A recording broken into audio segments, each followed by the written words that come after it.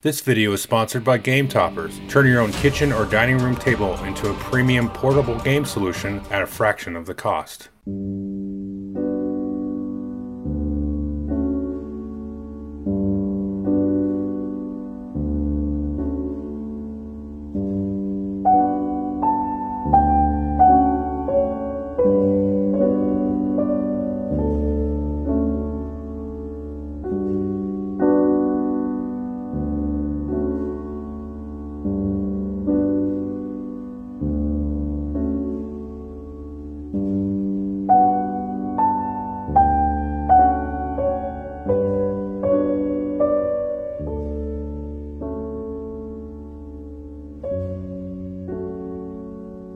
Hey everybody, welcome to the final video for 2022 on the Drive-Thru Games YouTube channel.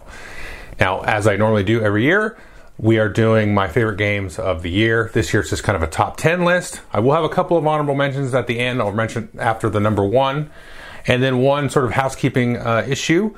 As you can see from the title of the video, we will be giving away my favorite game of the year, and the publisher of said game, which you will have to watch till the end of the video to find out, was kind enough to furnish a copy to be given away. Now, if you want to be entered in the giveaway, just put a comment below. Just mention that you want to be entered, or you can just leave any kind of comment you want about the video or whatever. That's fine. This can only go to somebody in the United States or Canada. So if you live outside of the United States or Canada, then I apologize, but you won't be able to get the free copy. But hopefully you stick around and watch the video anyway. So please do that.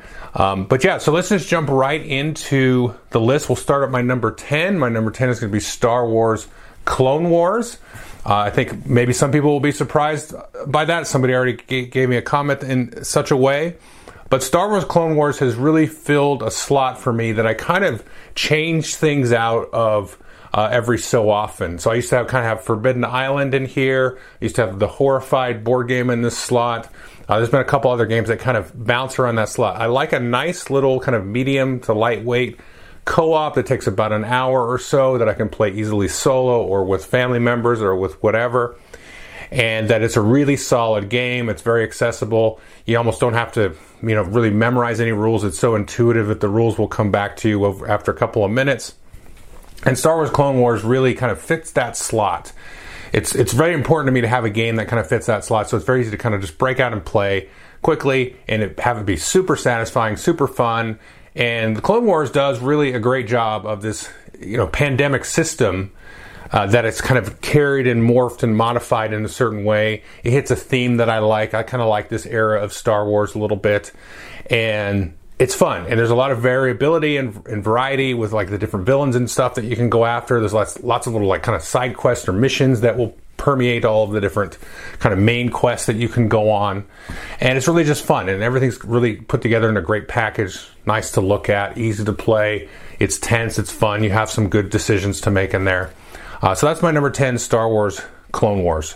It's just really kind of booted everything out of that kind of slot in my collection at this point.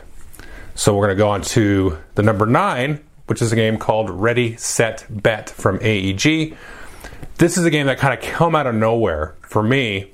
I wasn't really aware of it. It's designed by the same designer as Mystic Vale, Edge of Darkness, and other games like that with the card crafting system, John D. Clare. This is a totally different type of game. I did a video review relatively recently about it. To me, the great part about this game, and we just played it again the other day, and you got to have the app with this game. You don't need the app to play the game, but to me, you really should have the app, because the app will just take care of managing this horse race and just rolling these dice kind of virtually and then putting out the results on the screen and tracking some other information that maybe is a little bit more difficult to track, that you would have to do kind of in an analog sense. But it's a real-time betting game. It's almost like a worker placement game where you're betting, you're putting your bet tokens on different slots and stuff like that, and zeroing out and focusing on that, and that's your slot, that's your bet. And you're doing that as the race is evolving, so you have this real kind of like strange probability, real-time calculation that's just going on in your head like non-stop to the point of like, complete obtuseness and total guesswork. but you try to put yourself in the situation of, I think this is the right bet. I think this is the right bet. Or when's the time to pull that trigger on the bet as the horses are moving across? And then you and all your friends are doing those same calculations. And then soon somebody starts to yell and shout and they start to crack and they go, oh no, I put that in the wrong spot, blah, blah, blah, and back and forth. It elicits this really chaotic, fun atmosphere. And then a lot of times you get to the point where nobody can bet, and then everybody sits there and talks smack at the screen.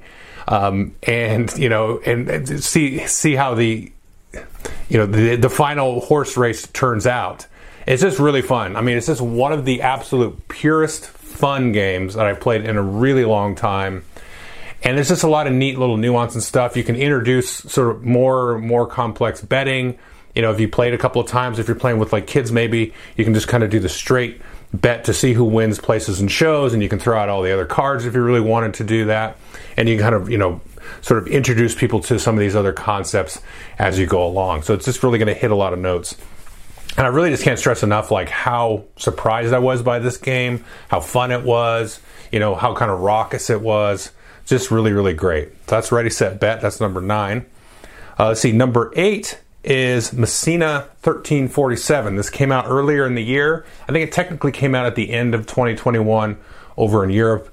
It got brought over here by Rio Grande Games, kind of in the middle of this year. This is a Vladimir Suchý game, first of all. A great designer. I've really enjoyed a lot of games from him, Last Will, Underwater Cities, stuff like that. This is a kind of a neat, different game. It has a kind of Vladimir Suchý vibe, so if you played some of his games, it's got that sort of tenuous link between abstractness and theme and stuff like that he likes to kind of play around with. And it's a real solid kind of, sort of straightforward Euro game, kind of medium, maybe bleeding into heavyweight.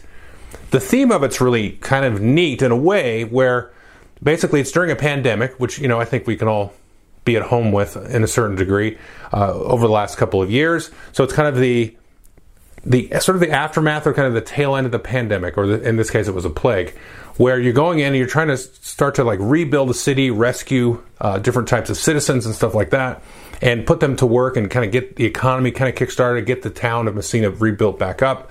So the game has this kind of cool arc with it, where a lot of times you're kind of going to like burning out neighborhoods and trying to, just get rid of the plague, and then trying to, at the end of the game, kind of revitalize those neighborhoods and revitalize the economy of the game.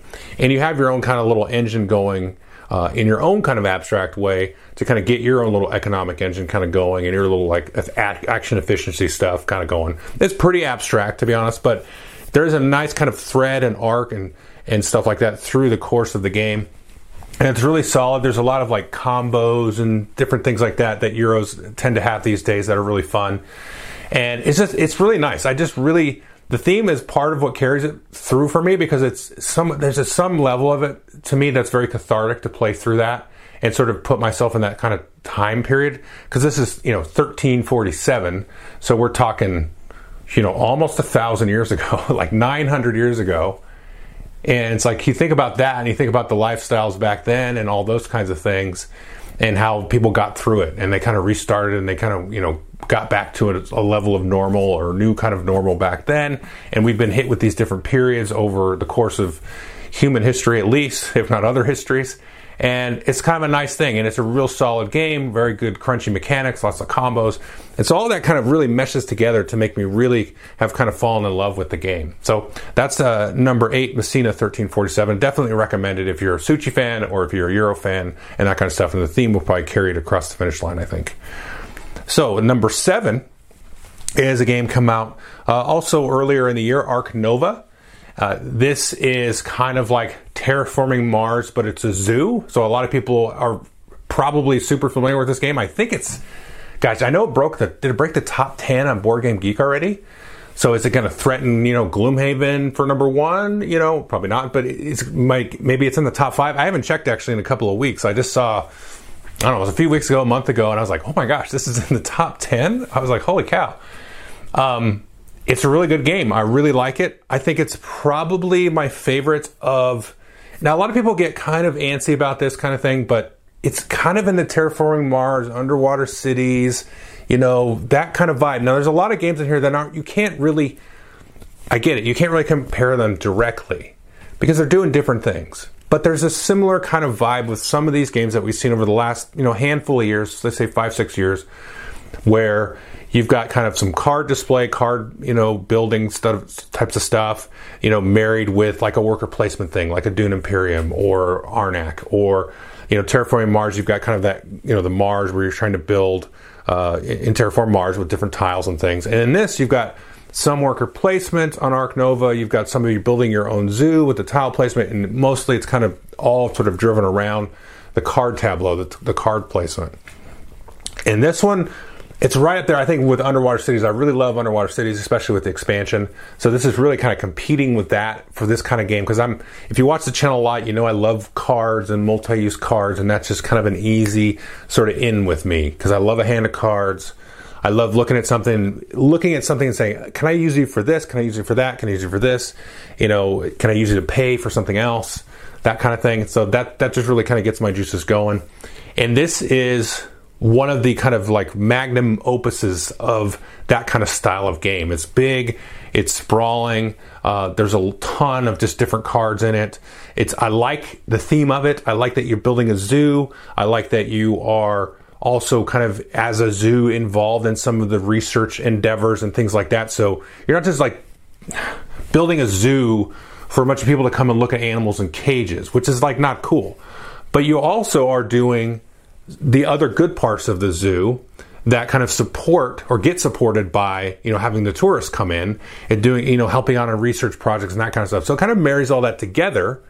And, so I like that. I like that it took in all of that things of like, hey, let's introduce, kind of average everyday people and families to animals and their situations, and then also use some of that money to support, research and stuff like that, and building kind of a better world for those folks and those animals.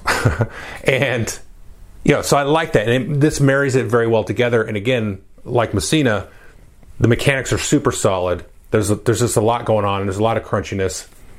I will say I have seen kind of the knock against it. I made this knock against it myself, where it can be a little bit luck driven based on the cards that you get.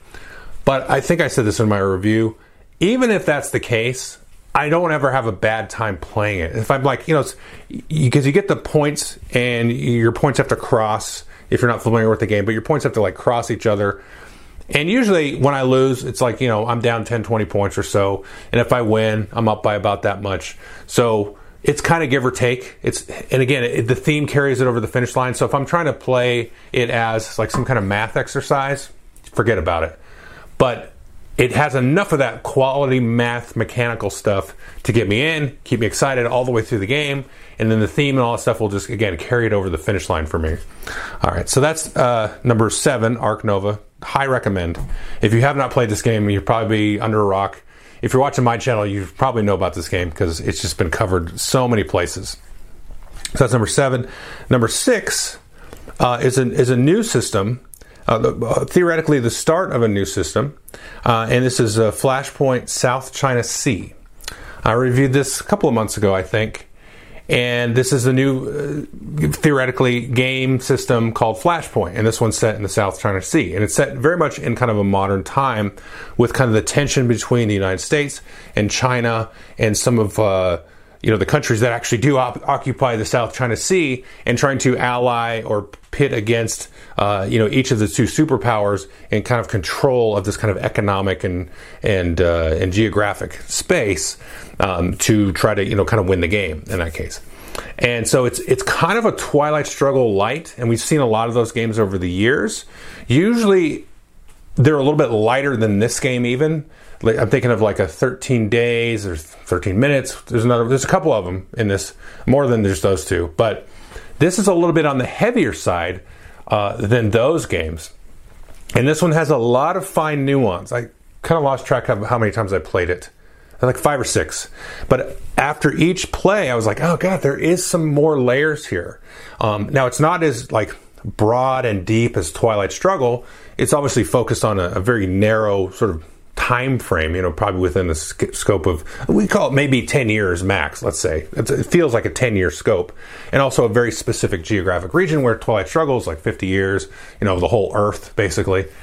But it has some cool riffs on kind of the multi-use card thing again, and the way that scoring happens in the game, and the way that you can kind of tug and pull on certain aspects of these different regions. You can kind of interact with them different ways. It's not just like a straight influence or no influence thing. There's economic and diplomatic influence. There are these, I'm forgetting the name of it, but there's like these sort of naval regions attached to some of the things. It has different words for the US versus China too on how those things work, but it's the same region. So there's a lot of stuff kind of going on, but the game is very simple, easy to play, takes about an hour or so. I'm curious to see if there will be other games in this series, but if there's not, even this game itself, I think is definitely worth a look. I kind of want to stress this a little bit more. I wouldn't just dismiss it as another, Twilight Struggle light. This is kind of stands on its own. It's in the same vein, but it does some really smart, subtle things. And it's a very, very elegant design. And I think there's a lot kind of going on underneath the covers here in terms of the strategy parts of it that you're not probably going to grasp your first play or two. So I highly recommend folks take a look at Flashpoint South China Sea. I think it's a very, very solid game. It's very interesting, sort of timely, in terms of the way things in the world are now. So that's an interesting kind of aspect to it as well. And it does, sort of touch on a lot of the cool stuff about that, the geographic side of it versus the, kind of this is called the diplomatic or trade relationships and the personal kind of relationships, as much as countries can have a personal relationship with each other. But there's that little kind of dynamic there where you can sort of, each side is sort of, being manipulative in a sense of these kind of smaller island countries in that area. But it's a nice dynamic there for a game, for sure. So anyway, that's number 6, Flashpoint South China Sea. And now we're going to get into, the number 5. So I just want to pause quickly and say that I did struggle a lot actually with the bottom of this list and kind of the order there. And if you've watched the channel long enough, the order irritates me to no end.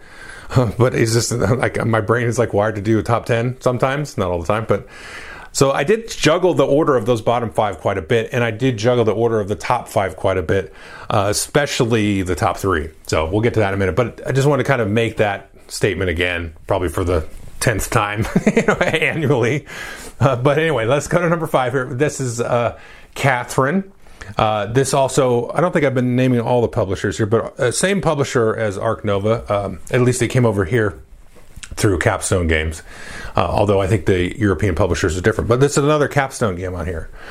Catherine, I just reviewed very recently, and this is another game. Again, I'm showing my heart on my sleeves a little bit here. This is another like crazy kind of multi-use card game that's very abstract. It's set during kind of the Tsarina Catherine's reign over Russia, the Russian Empire, previous to the Soviet Union, and but that's all abstract. That could all just disappear. It just doesn't really matter at all. But the card play is super fun and super dynamic, and it just hits. It feels like kind of an old school kind of Euro game from like 10, 15 years ago, but like a new one that we didn't get to play back then. It's like if somebody dug it up and say, hey, I found this game from 15 years ago, and it does all this neat stuff. And I'm like, this is great, because I used to love games just like this, where you have sort of a pseudo-Euro theme with a very abstract mechanism applied to it that was very interesting, and it takes about 45 minutes to an hour, give or take. Definitely with 2 players, you can do it much quicker than that. And it's fun, and it has some level of interaction, but not a lot of it is kind of like in your own little space, which is kind of fun sometimes. And I really like this game. There's a lot of tough choices with this game, and similar to Flashpoint, which I just talked about.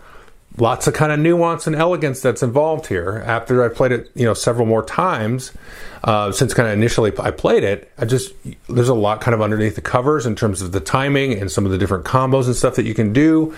And because it's a giant deck of cards, you're kind of always coming at it a little bit differently. And so I really like it. I think the production and the art quality is nice. The theme doesn't really do anything positive or negative for me, but to me that doesn't matter because it just looks old and funky and ancient, and that's fine. It could be set in some other part of the world. It wouldn't matter. But as long as it was ancient. If you said it in the future, I probably would check out of it. I don't know why, but I just feel like I would. So it's set in kind of an old-timey place that, it's going to be forgotten one day, and it's fun. The mechanics and everything are super fun and solid, and just has a really cool dynamic with all the cards and the interactions and everything. So that's number 5, Catherine. And number 4 is a game from the folks at Prospero Hall, and this is called Rear Window. And this one has really crept up my list, so to speak.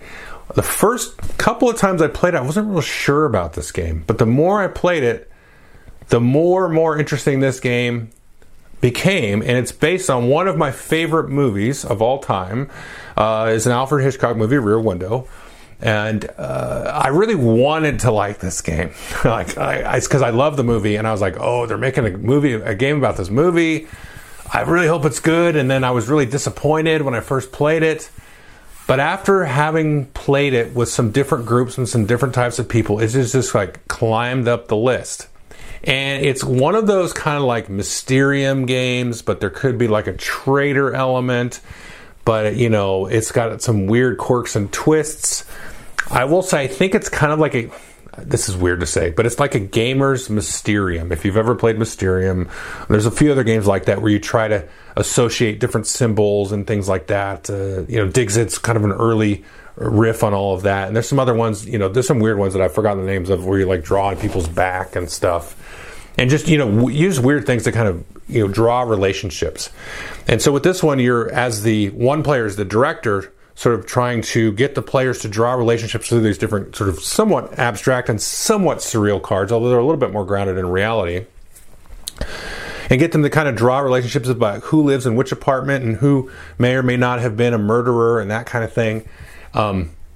There's, again, a lot of layers to this one that just makes it really, really fun. A lot of cool dynamics where it's strange because it really kind of brushes up against this idea of storytelling and how a director or whoever might be trying to create a story visually for viewers. And so you, as the director, as that player, are trying to get them to draw all the conclusions, but they don't know if there's been a murder in this particular movie or whatever that you want to call it that you're presenting.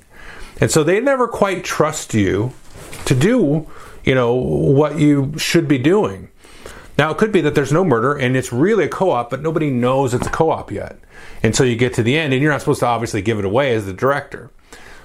So they don't believe you even when you want them to believe you. But then if there is a murder, you're trying to get them close and get some of the guesses right, like 6 or 7 guesses out of the total of 8, but not all of them, because then the last one would be, of course, that this person was the murderer. So you have to get them almost to the way there and then kind of yank the rug at the last minute. And it really speaks to like how those kind of mystery movies, the really good ones, should behave, where the viewer watches and they think they know what's happening, they think they know who did it, and then at the end there's a twist and they go, oh my god, and then they go, oh, of course it was that. But if you pull that rug too hard, they're going to be like, well, that's a bunch of crap, that was a terrible movie, because they just yanked and went on a left turn and it wasn't even believable. Like, I want to get the rug pulled out from underneath me, but I want to believe it. I want to believe that I was tricked and then see the trick and all that stuff. So that whole dynamic and of how difficult it must be to tell that kind of story is actually kind of present in the game. And that to me is like, what? As somebody that just sits here and makes videos on YouTube like a dummy, and you see when a design does something like that, I'm just like, I want to get up and walk around, it did something like, what? How did you do that? And I just love it. I love to see that. And this is a game that is one of those things where it's like, I'm trying not to curse because it's on YouTube, but it's like, holy shit. They pulled something off that is just friggin' amazing. And I don't know. So Rear Window, number 4. Yeah, you're like, if he talked about number 4 like that, why isn't it as number 1? Well, okay. I told you the order was tough. All right, it's number 4, Rear Window. Number 3 is Dead Reckoning, which I didn't realize I was doing this, but when I made the list, I realized it, but this is the second John D. Clare game on the list. I really like Ready, Set, Bet. Dead Reckoning is awesome. I think it has to be my favorite pirate board game that there has ever been. I haven't played Merchants and Marauders. Everybody keeps telling me I should play that, but it's out of print, whatever, it's long gone. But I played a lot of other pirate games and not really ever liked them too much. There's one other one, but we're not talking about that now. But this is way better than that game. This is a really fun, like, just kind of epic feeling pirate game that is like, it has so many parts, and the sum of its parts add up to more than that.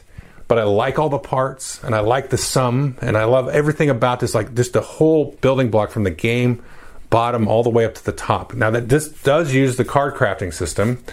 Now, I have not played Edge of Darkness, but I played Mystic Vale around about the time it came out, and I didn't really care for it at the time. So I was kind of like not that keyed up on it for Dead Reckoning, but it was a pirate game, and a friend of mine actually had a copy before. And I went and played it, and I was like, oh my gosh, I have to find this game and track it down. And thankfully, I was able to track a copy down, and because it's very hard to come by at this point. And I have just really, really enjoyed it. We played it several times since then. The card crafting is neat because you kind of upgrade your crew through the card crafting. You've got a little pirate ship. You can upgrade all the points of your pirate ship. You can kind of take control of different islands and stuff like that. You have trades. There's like these little story cards that you can get shuffled in, and you can kind of play it as a kind of a loose, free-form campaign, which is how we did it. We didn't play like the strict campaign, but like if something happens, if one of us wasn't there and the story card come out, and you find like a message in a bottle or something, it gets shuffled in the deck, and then it's like, oh, what happened last time? Well, Billy did this and that, so now we have this thing happen. So it feels like kind of a living, breathing world. The combat's really neat and like innovative, I think, with the cube dropping thing and how that kind of stuff works. Just all the different elements of this just really sum up to this just great kind of pirate experience. And it still like maintains that kind of solid Euro stable mechanic feel. But you can just go out and do all kinds of fun stuff. You know, you can like take over islands and build up the fortifications and focus on your ship and your guns, or focus on being more like a trader and trading goods, or working your crew in different ways. And you can get like different unique kind of asymmetrical powers with some of the little expansion card packs and stuff like that to do everything. So it's just this great big experience that is just so fun to play. And I know they did their second Kickstarter recently, so hopefully they're going to be coming out again, and you can maybe get on the late pledge or something like that. I think this is one of those Kickstarter only things. So yeah, I mean that makes it rough. I don't know if they'll ever have like a retail version of that, but they could do that. So hopefully they do that if you're sort of adverse to Kickstarter or GameFound or something like that. But I really just highly recommend Dead Reckoning. It's just such a fun kind of pure sort of piratey experience, but you can kind of tackle all the different aspects of piracy. You know, you can just do different stuff in this kind of like, sort of fictional world of wherever these islands are that this takes place. Really cool stuff. So that's Dead Reckoning, number 3. Now, number 2, and again, so just so we're on the same page here, these top 3 I was like juggling back and forth all the time. So the number 2 is Oathsworn, and I just reviewed this probably a couple of months ago. To me, this is kind of like the this really kills a lot of games for me, I think. So to me, it's kind of like a Gloomhaven killer. It's kind of like a Kingdom Death killer. There's another kind of boss battler game that was sort of like Kingdom Death. This just has rounded out all of the edges of that kind of style of game. Like the story is coherent, it's fun, it's emotional. You have nice impact with some of the story part, and then you switch to the combat modes, and you have these knockdown, drag out fights with the bosses and their minions and all that kind of stuff, and you have these kind of different things you can unlock, and everything really kind of scales up with you. So the actual like kind of leveling up part of it is not really that sort of intrusive. It just kind of happens, and you kind of leveled up, and you found items that are thematic to where you're at in the story, and it just does all these different things. Now, it's hard to talk about spoiler-wise. I did in my review of it, but I did talk about like I think 2 or 3 like events that happened spoiler-wise that I was like, oh man, I have to explain to people exactly, sort of thematically and narratively what happened to really convey. And that's really where this game kind of comes down. Now, I'm not going to do that in this video, so if you want to go watch some of that, watch the review. but there's just some really amazingly funny and fun and quirky, and the right word is like it makes sense in the context of the world, things that happen that are just really, really cool, and the combat and the card play and all that stuff is just really tight and great, and everything's really awesome. So, and I think it's replayable. Now we've not played all the way through the campaign. We're going to do that. We still play it like every other week, just about. And I think at the end of it, I don't think I could turn around and replay it, right away when I finish it. But if I pack it away and put things away, and it gives you kind of this quick start mode, so some of the story elements that you already know, you can kind of just breeze through those as like sort of a half a page of text to kind of catch you up and maybe modify your characters a little bit, and then you can go into the boss fight. And the boss fights are definitely going to be replayable because there's like 12 characters, and so we played five or six different ones. I don't want to spoil why that is, but we played 5 or 6 different ones so far, and so we could just basically, I think, play all the way through with those. And then, theoretically play different ones, and so the combat itself is going to be, I would say, significantly different, because the play styles of all the characters that we've played with now are definitely different. And some of the story elements actually hinge on the type of character that you have in play at the time. So there's a little bit of variance there. I don't think that's probably significant, but you could just sit down and go back through it and play it and kind of skip through the story, do the kind of the breeze through mode, and then play the combat. And you've got 20 different skirmishes that you could play. And there's also rules if you just want to play like skirmish 6 again one day, you could just do that, and you can kind of instantly level up your character to be right at that point and just play that if you thought it was a fun kind of boss fight. So it's got a lot of cool elements there. So that's number 2, Oathsworn. And then number 1, of course, this is the game that, in partnership with Restoration Games, we'll be giving away to one lucky commenter who lives in the United States or Canada. And that's, of course, Return to Dark Tower. This one, I had to settle on this one because, these top 3 I really juggled, because my experience has just been so great with these top 3, especially the top 5, and of course all top 10. But these top 3 were just so great. I'm just, these are just amazing games that everybody should get to try and play. And I had to put Dark Tower up there because of some of the things that I've mentioned with some of these other games, but this one even more so, is the way that you can scale it up. So if you get your copy of Dark Tower and you get it and you play that first scenario with the setup, with the exact monster villain that you should use and some of the suggested things, you're going to get into it. And if you are somebody that plays a lot of board games, you're probably going to beat that pretty easily. But if you take and play that with some kids or some family or some new gamers and don't alpha game them, or if maybe you aren't even there, let's say you just pick it up as kind of a new family kind of thing, you'll be able to play through it. And I don't know if you'll win or lose, but it'll be a little bit of a challenge there to kind of get what's going on. But then you can start to turn up the dial slowly, and then make it really hard. I don't care who you are. Because there is, I think, I should have counted, but there's like 6 different villains, main villains. But then there's like different sort of quests you can go on based on kind of the primary ally that you select and all that kind of stuff. So they'll send you on different things. So there's little mix matches of setups and environments and different things like that you can throw at the game, that you can slowly crank it up the difficulty with. And then you can add the expansion, the first expansion, and you can really crank up the complexity and the difficulty even more so with that.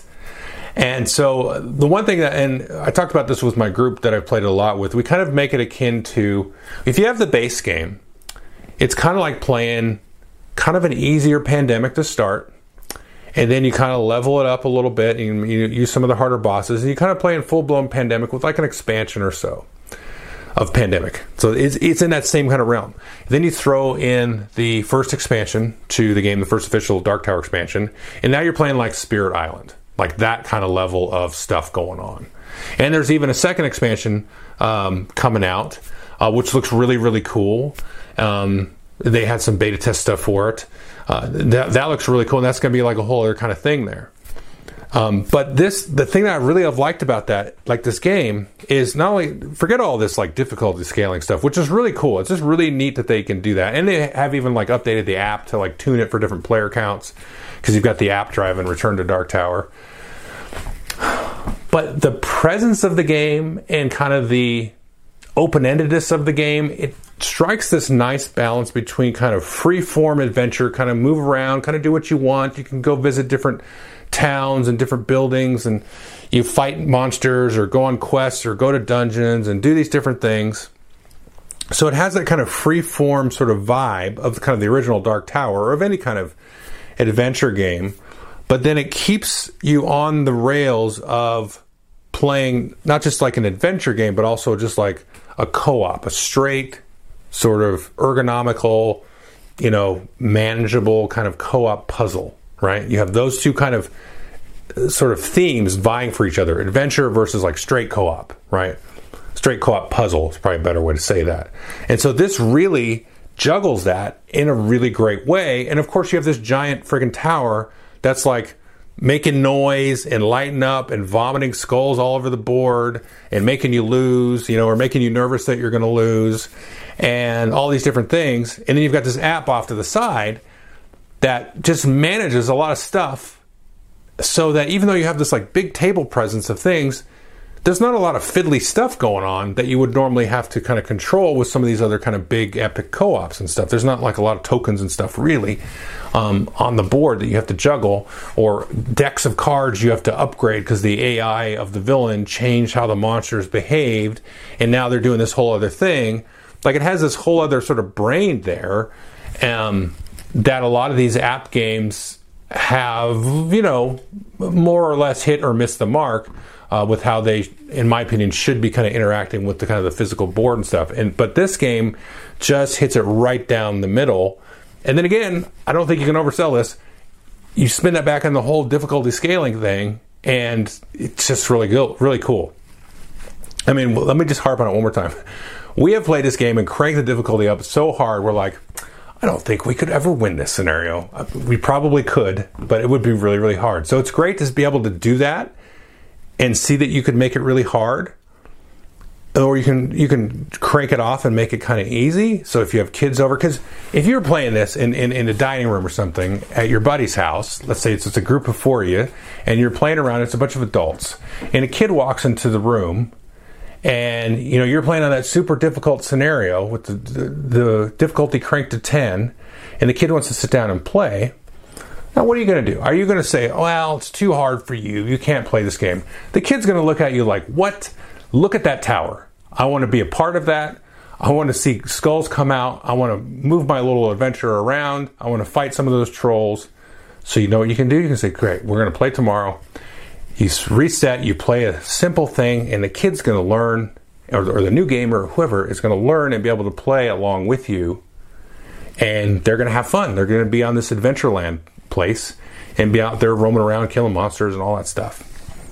So because the game kind of achieves that level of presentation and inclusion in a way, right? Because it's really going to satisfy a lot of different kinds of gamers there. It's just really, really, really cool achievement. And we just love this game. It's kind of been like a default, hey, we want to play, I don't know, Dark Tower. And it's a world that you can just kind of, again, tune how you want and then jump in and just have fun, and then away you go, and you don't worry so much about math and things. Like, it's still present, you're still trying to calculate right and make good choices, but it does kind of disappear, which is perfect. That's what these games should do. Okay, so that's my top 10. Again, number 1, Return to Dark Tower. Leave a comment if you're in the US or Canada, then you can be entered to win a copy. I did mention that a couple of honorable mentions, which I did want to mention these. One was Blood on the Clocktower, which I reviewed a while ago. And I have given that to, I forget who has a copy of that. Well, let's say Billy. Billy has a copy of the game in the group because it is something that we want to play again. And it's really good and it's great. And I think it's probably worthy of being on a top 10 list somewhere. But it's too much of like a lifestyle game for this kind of game. I'll probably talk about some more of these this kind of werewolf, style games, and a podcast probably coming after the first of the year. It's a really, I wanted to give it a mention because it's really impressive. Production and everything about it is really, really cool. But I feel like you have to have like 10 or 15 people that you play it a lot. So that's not the situation that I'm in with my group right now, to be able to sit down and play this with a dedicated group of people and really explore all the roles and setups and everything and really get into kind of the theme and the story of it. But I wanted to give a mention in this video because I think it's an excellent game. If you've got a group or a larger extended group of gamers around you, I really can't recommend it enough, honestly, because it is a lot of fun. It's a lot of fun to play as kind of the game master as well, and kind of poke and prod and set things up and trigger certain situations and stuff like that based on all these crazy rolls and everything. And it makes some kind of fine-tuning adjustments to kind of the basic werewolf formula. But yeah, I just want to give a special mention to the Blood and Clock Tower. The other one is a game I have not reviewed. I've played it once. It's called Crescent Moon. I've had it for a long time. It's been very hard to get a specific group of people together to play this. We played with 5 players. Really enjoyed it. I'm not sure how much I like it or don't like it. I mean, I know I like it a little, at least, more than a little, but I know I like it. And it's also kind of a really special game because it's kind of in that root sort of idea, or the coin system idea, with lots of asymmetrical powers and some of our Pax Premier and that kind of stuff. And it's going to be a tough one because there's a group of us that want to play it again at least a couple of more times, and it's hard. It's a hard one to talk about. I don't know. For me, I couldn't talk about it after one play, but we all were kind of like, there's something special about this game, this Crescent Moon game. So I wanted to just kind of make a mention. It may turn out to be nothing, but I felt like, this game's kind of flown under the radar a little bit, and we had a hard time getting it to the table. And there is something I personally find a little special about things like Root or Pax Premier or the coin games and that kind of thing, where you have like these asymmetrical different factions or whatever trying to vie for things. So I would give that one a look. I just want to kind of mention it here. You will see a review of that sometime, probably next year, because I'm excited to try that one again. But again, it's a beast. So anyway, that is the end of the honorable mentions, the end of the top 10 list. I hope everybody enjoyed the video. I don't really have anything else to say. Thank you for this year. Thank you for the GameFound support earlier in the year. I really appreciate it more than I think the videos have been coming out in 4K. Thank you again for the sponsor, Game Toppers, who you see at the beginning of this video and every other video so far, going into next year. And really appreciate that support all across the board, and the comments and everything. We've had some real good discussions over this last year or so, with some of the mini vlogs and some of the other videos and stuff that I've put out, and I really appreciate that comments and the good feedback there. That's 80-90% of the reason why I do this, because there's some good discussion and the stuff's interesting most of the time. And so that's good. So everybody have a nice holiday season, and I will speak to you in the new year. Okay, thanks.